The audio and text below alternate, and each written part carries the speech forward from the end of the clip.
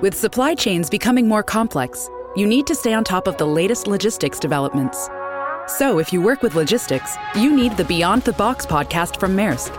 It's the easy way to keep up to date with everything from digital disruption in logistics to the need for supply chain resilience in today's market.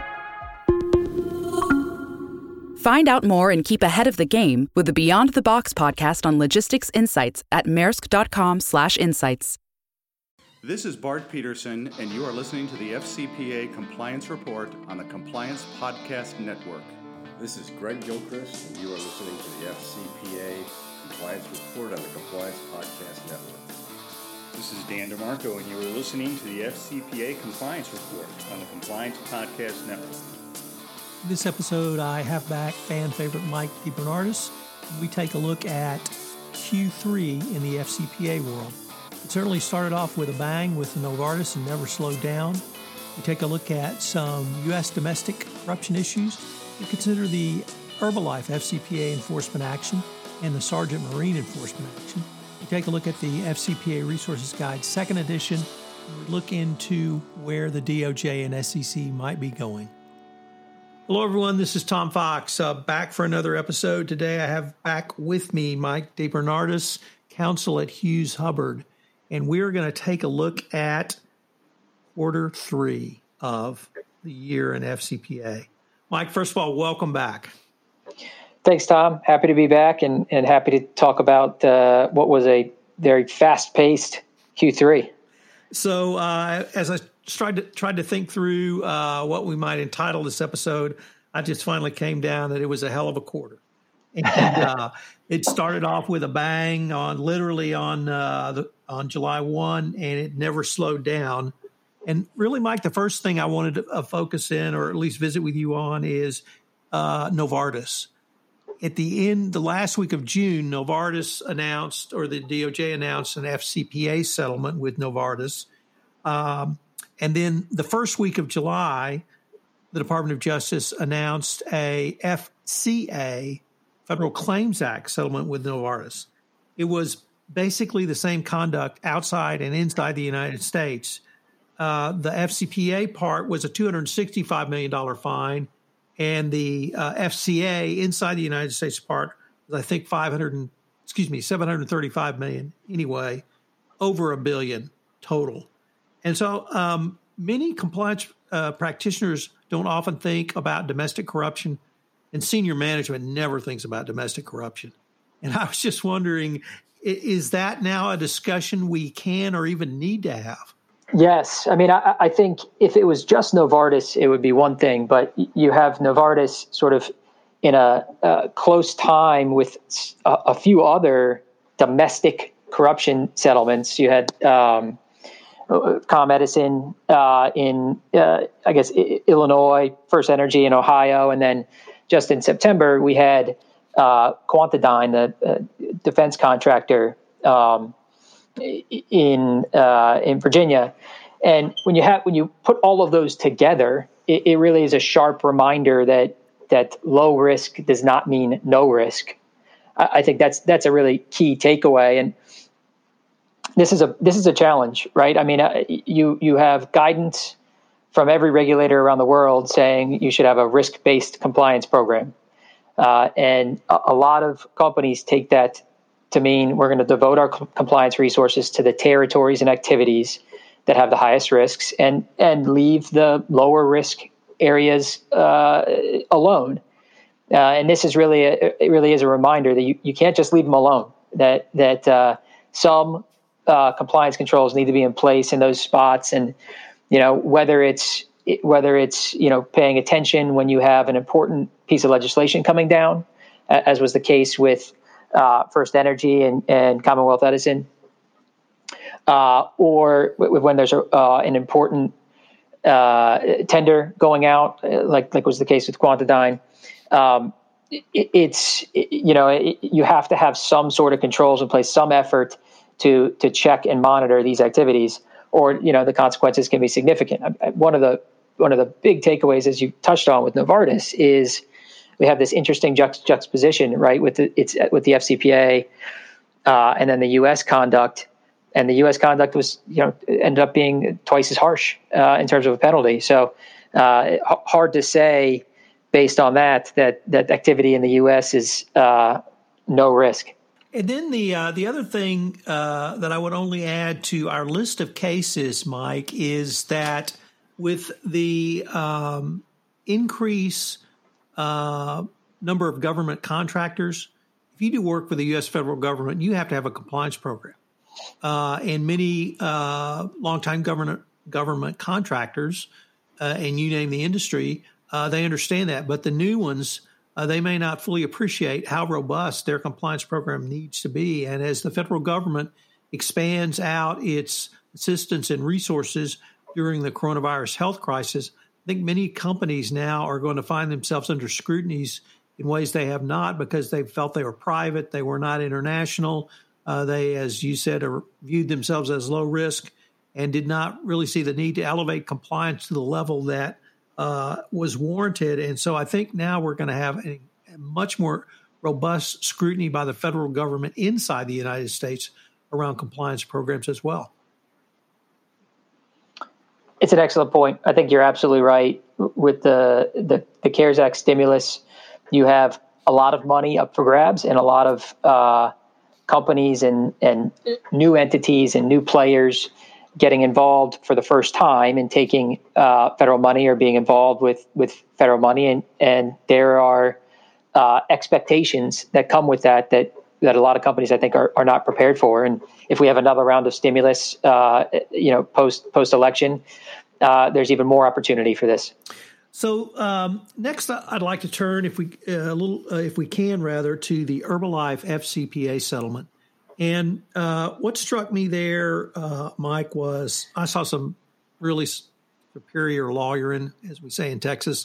And what I really wanted to use this case, though, is to ask you, if you find yourself with a serious FCPA problem, I've always advocated you need serious response. And I don't mean go out and do a serious investigation. I mean hire some seriously good counsel. And I know that's your business, and I know that's what you do. But is that a message that you feel, one, is valid, and two, really resonates? Yeah, you're giving me a big opening here to sell. I'll try not to do that too much. Look, there's a lot at stake in these cases. So, and anytime you have numbers and potential penalties the size that we're dealing with here, every incremental advantage you can get can be hugely important. Herbalife, they had some of the premier practitioners in this area as counsel, and I think it does come through. I think you're correct. I think there is something very important to having counsel that goes in discussions with regulators that is credible, has a reputation, because you need that credibility when dealing with the regulators. You also, can't forget that although most of these cases, all of the cases with companies end up settling, that doesn't mean there's no room for advocacy. And so you have to have counsel that has the ability to advocate for clients and knows when to exercise that advocacy. And then, finally, I think one of the overlooked aspects is finding counsel, and the good ones do this, that are really a good fit and can have the really difficult conversations with the board and the C-suite, because a lot of the decisions that have to happen to help you get the best resolution possible are really tough decisions. We're talking about, terminating employees. You're talking about, offering extreme cooperation to the government, and that's not always a natural thing, particularly for people not practiced in this area.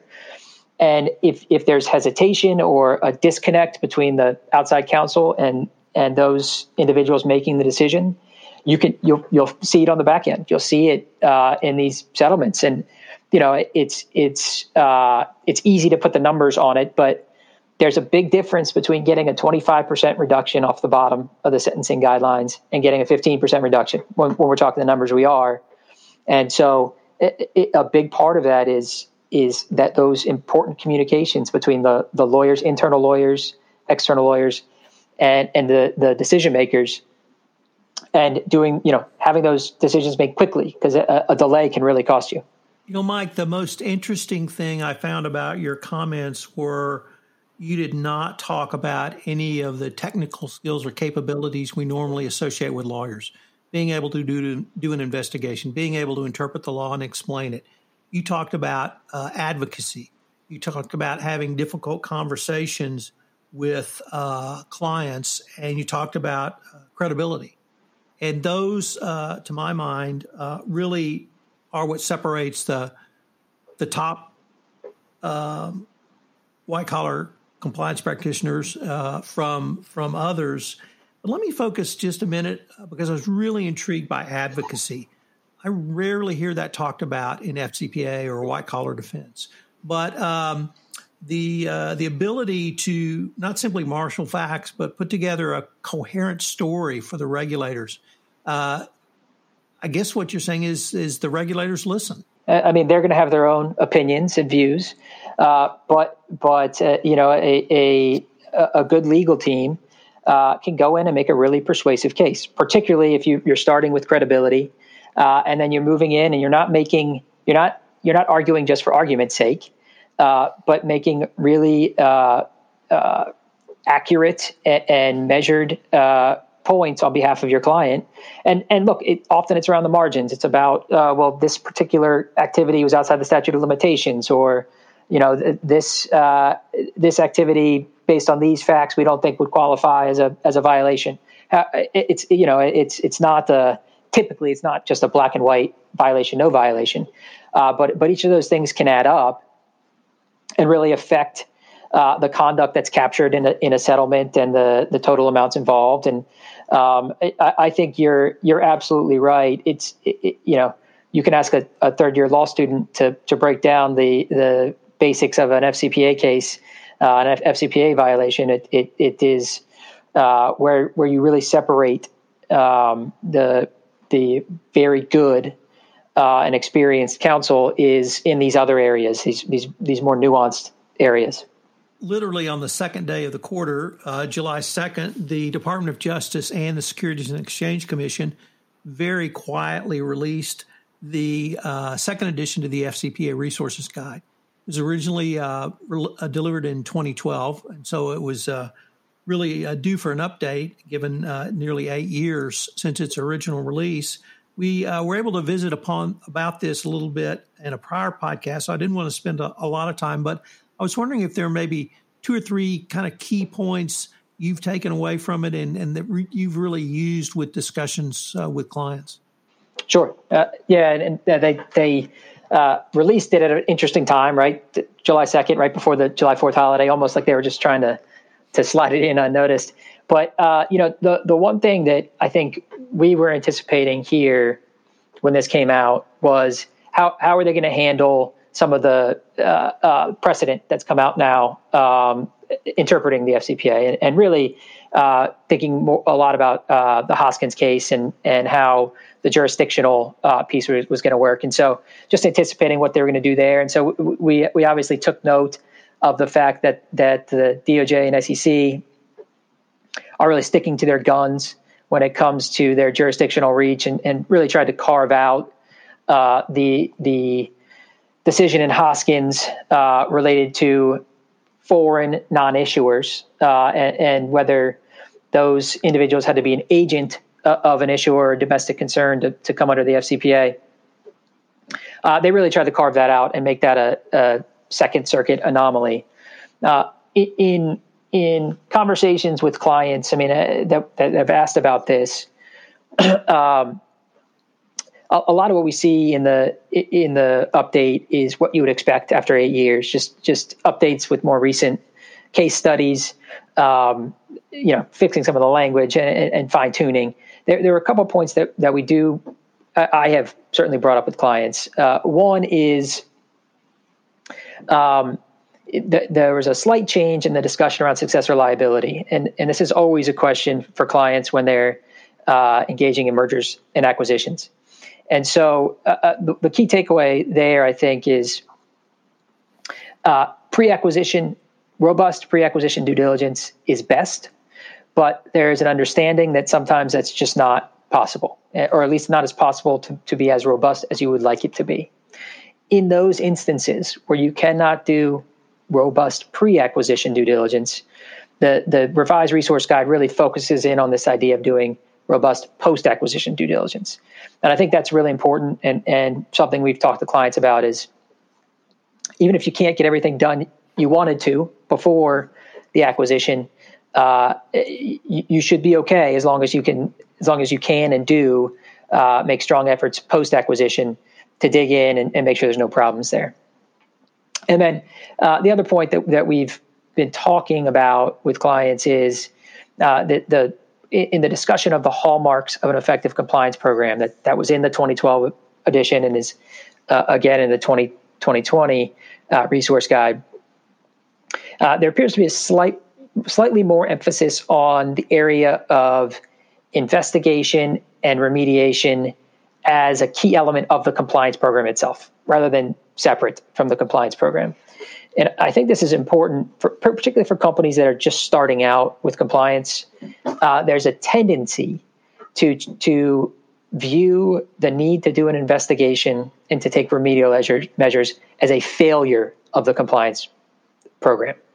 And the resource guide makes it clear that it is the ability to do a proper investigation and take important remedial steps is a sign of a properly working compliance program. And so if you take that view, I think it allows companies to be a little more aggressive in their investigations and a little more, for lack of a better term, enthusiastic about doing those and taking appropriate remedial steps, because it's not sort of an acknowledgement that we have this serious failure.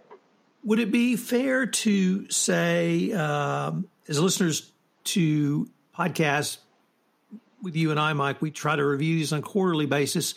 And in Q2, we talked about the 2020 update to the evaluation of corporate compliance programs. And for me, one of the key emphasis was continuous monitoring leading to continuous improvement. It almost seemed like to me that the FCPA Resource Guide second edition was putting investigations into that mechanism for continuous monitoring and continuous improvement. But I really like the way you have taken it. I think a next step that it can be used not as a way to simply monitor, but as a proactive step to show the efficacy of your compliance program. And if a weakness is discovered, then you can move forward to remediate. But it seems to me to be what the DOJ said to us in the 2020 update, that they want to see more movement towards monitoring and updating your program on a continuous basis. Absolutely. I think it is part and parcel with that guidance from June. And, we talk about a compliance program that is designed to prevent, detect, and deter. And, this idea of investigation and remediation really hits all three of those, because obviously in detecting misconduct, you often are using investigations for that, and deterring misconduct as well. And then, in terms of preventing misconduct, it's important to take these lessons learned, right? And it's a constant every time you do an investigation and you take remedial measures to fill gaps. It's a constant effort into improving that prevention piece of the compliance program. Let me change the focus quite a bit now, because we had a very rare criminal FCPA plea by corporation, and that was the Sergeant Marine case. Anyone who read that case pretty much came away with probably what I came away with was this was a criminal enterprise wrapped around a business whose business strategy was based on bribery and corruption. But were there some takeaways that you felt were significant, or what were some of the key takeaways, I guess, from your perspective, Mike? Sure. The one that strikes me right off the bat is we have this discussion all the time about third parties and particularly consultants and agents, and our consultants and agents being the highest risk area when it comes to FCPA. And every once in a while, you have this gap of 6-7 months where there aren't any settlements involving, strict use of consultants and agents. And then you have a case like this where it's just, falls back to the tried and true method of engaging a consultant for the purpose of paying bribes. And I think when we start to get pushback from clients about whether this is still the highest risk area and what are the main risks, it's selfishly, it's from my perspective, it's nice to have another example to put in front of them to say, look, here's exactly why we're encouraging you to have robust due diligence in place. The other thing is, this is somewhat a nuanced and small area, but the penalty here, ultimately, I think they agreed to pay $16.5 million or something like that, but it was actually much larger penalty, even with a 25% reduction off the bottom of the sentencing guideline range. I think the calculated penalty was $90 million, and the $16.6 million came about after a inability to pay analysis, a pretty robust one. And I think that's something that companies often forget about, and something that maybe I'm being too gracious, but something that I think the Department of Justice should deserve a little bit of credit for doing and going through the effort to do, and showing that we're not trying to absolutely destroy these enterprises, even if they appear to be have major problems, and want to have a settlement that's fair and workable. Mike, that and you're absolutely right about that reduction, and kudos to the DOJ for good advocacy by their lawyers, as we talked about. But what that brought up for me was something a little bit different. And one of the major reasons the company was in such dire financial strait was that it couldn't continue to do business based on bribery and corruption.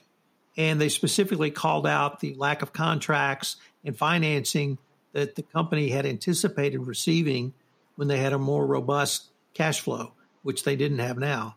And it reminded me, years ago, I met someone who had worked at Panalpina during the day. And he said the biggest cost to Panalpina was not the fines and penalties. It wasn't even the reputational damage. It was they could not replace the business they lost because they only knew one way to do business in Africa. And the company never recovered from that.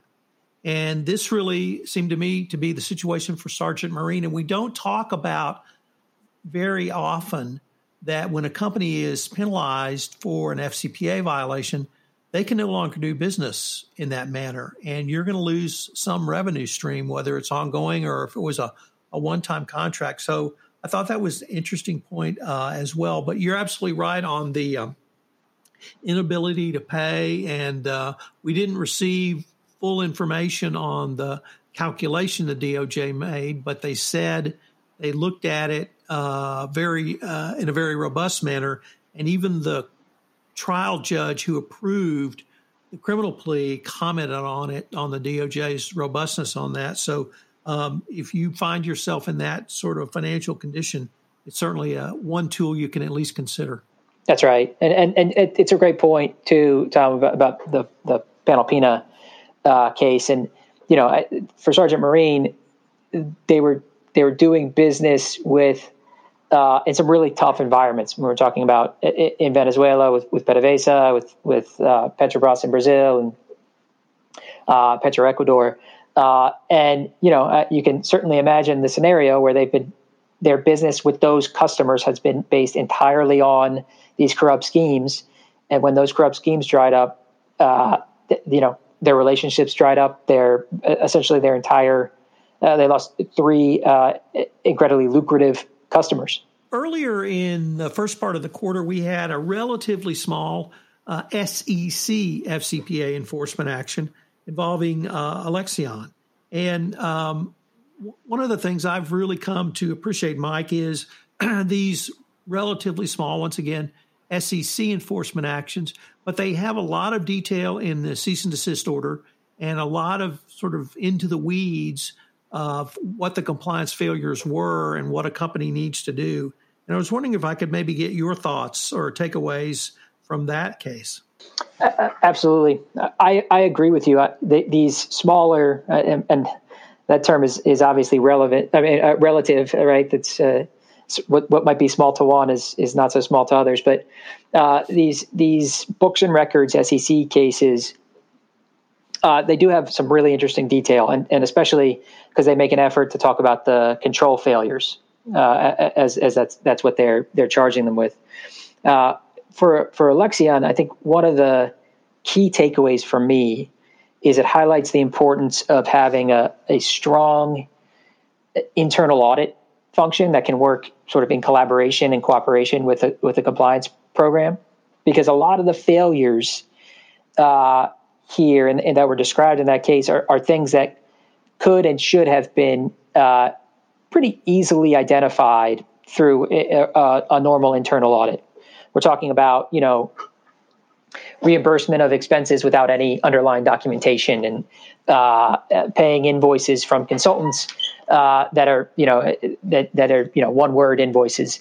Things that if you have an internal audit that's working sort of in collaboration with a compliance department, you can really do a good job of identifying quickly and ending the practice. And in this case, it instead of that, the conduct went on for 5 years before it was halted.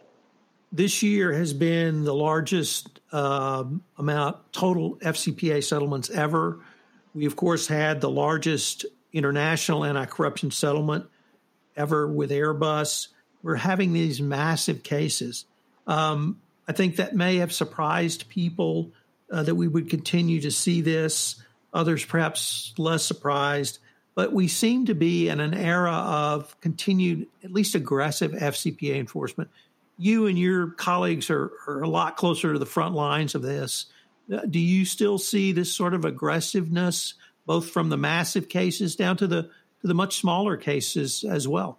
I think we anticipate steady activity. A lot of I try not to draw too many conclusions from sort of the timing of these settlements and the fact that, we had this massive case of Airbus in the beginning of the year, and, just recently with Goldman is another just hugely important and huge in dollar figures settlements. But I think we certainly anticipate just continued steady stream of enforcement.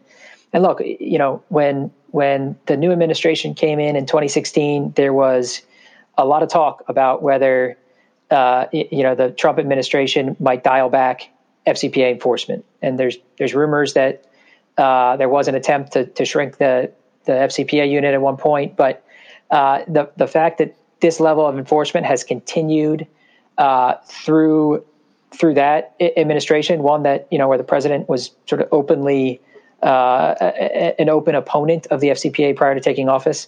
I think that the fact that it's succeeded, if you will, through that administration really is as clear a sign as any that this is just going to continue as we move forward, whether it's through many smaller settlements or some of these larger ones. I don't know, but continued enforcement is certainly on the menu.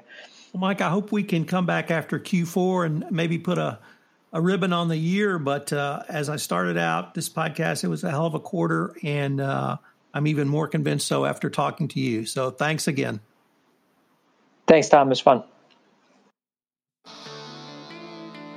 Hello, everyone. This is Tom Fox again. I'd like to thank you for listening to this episode of the FCPA Compliance Report. If you have any questions on this episode, you can email me at tfox@tfoxlaw.com.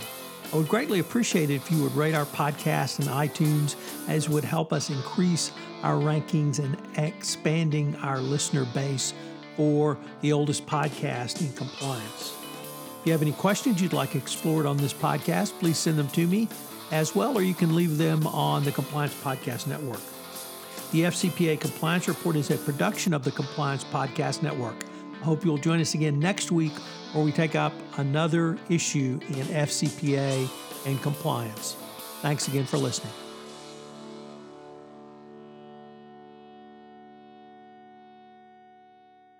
This podcast is a part of the C-Suite Radio Network. For more top business podcasts, visit c-suiteradio.com.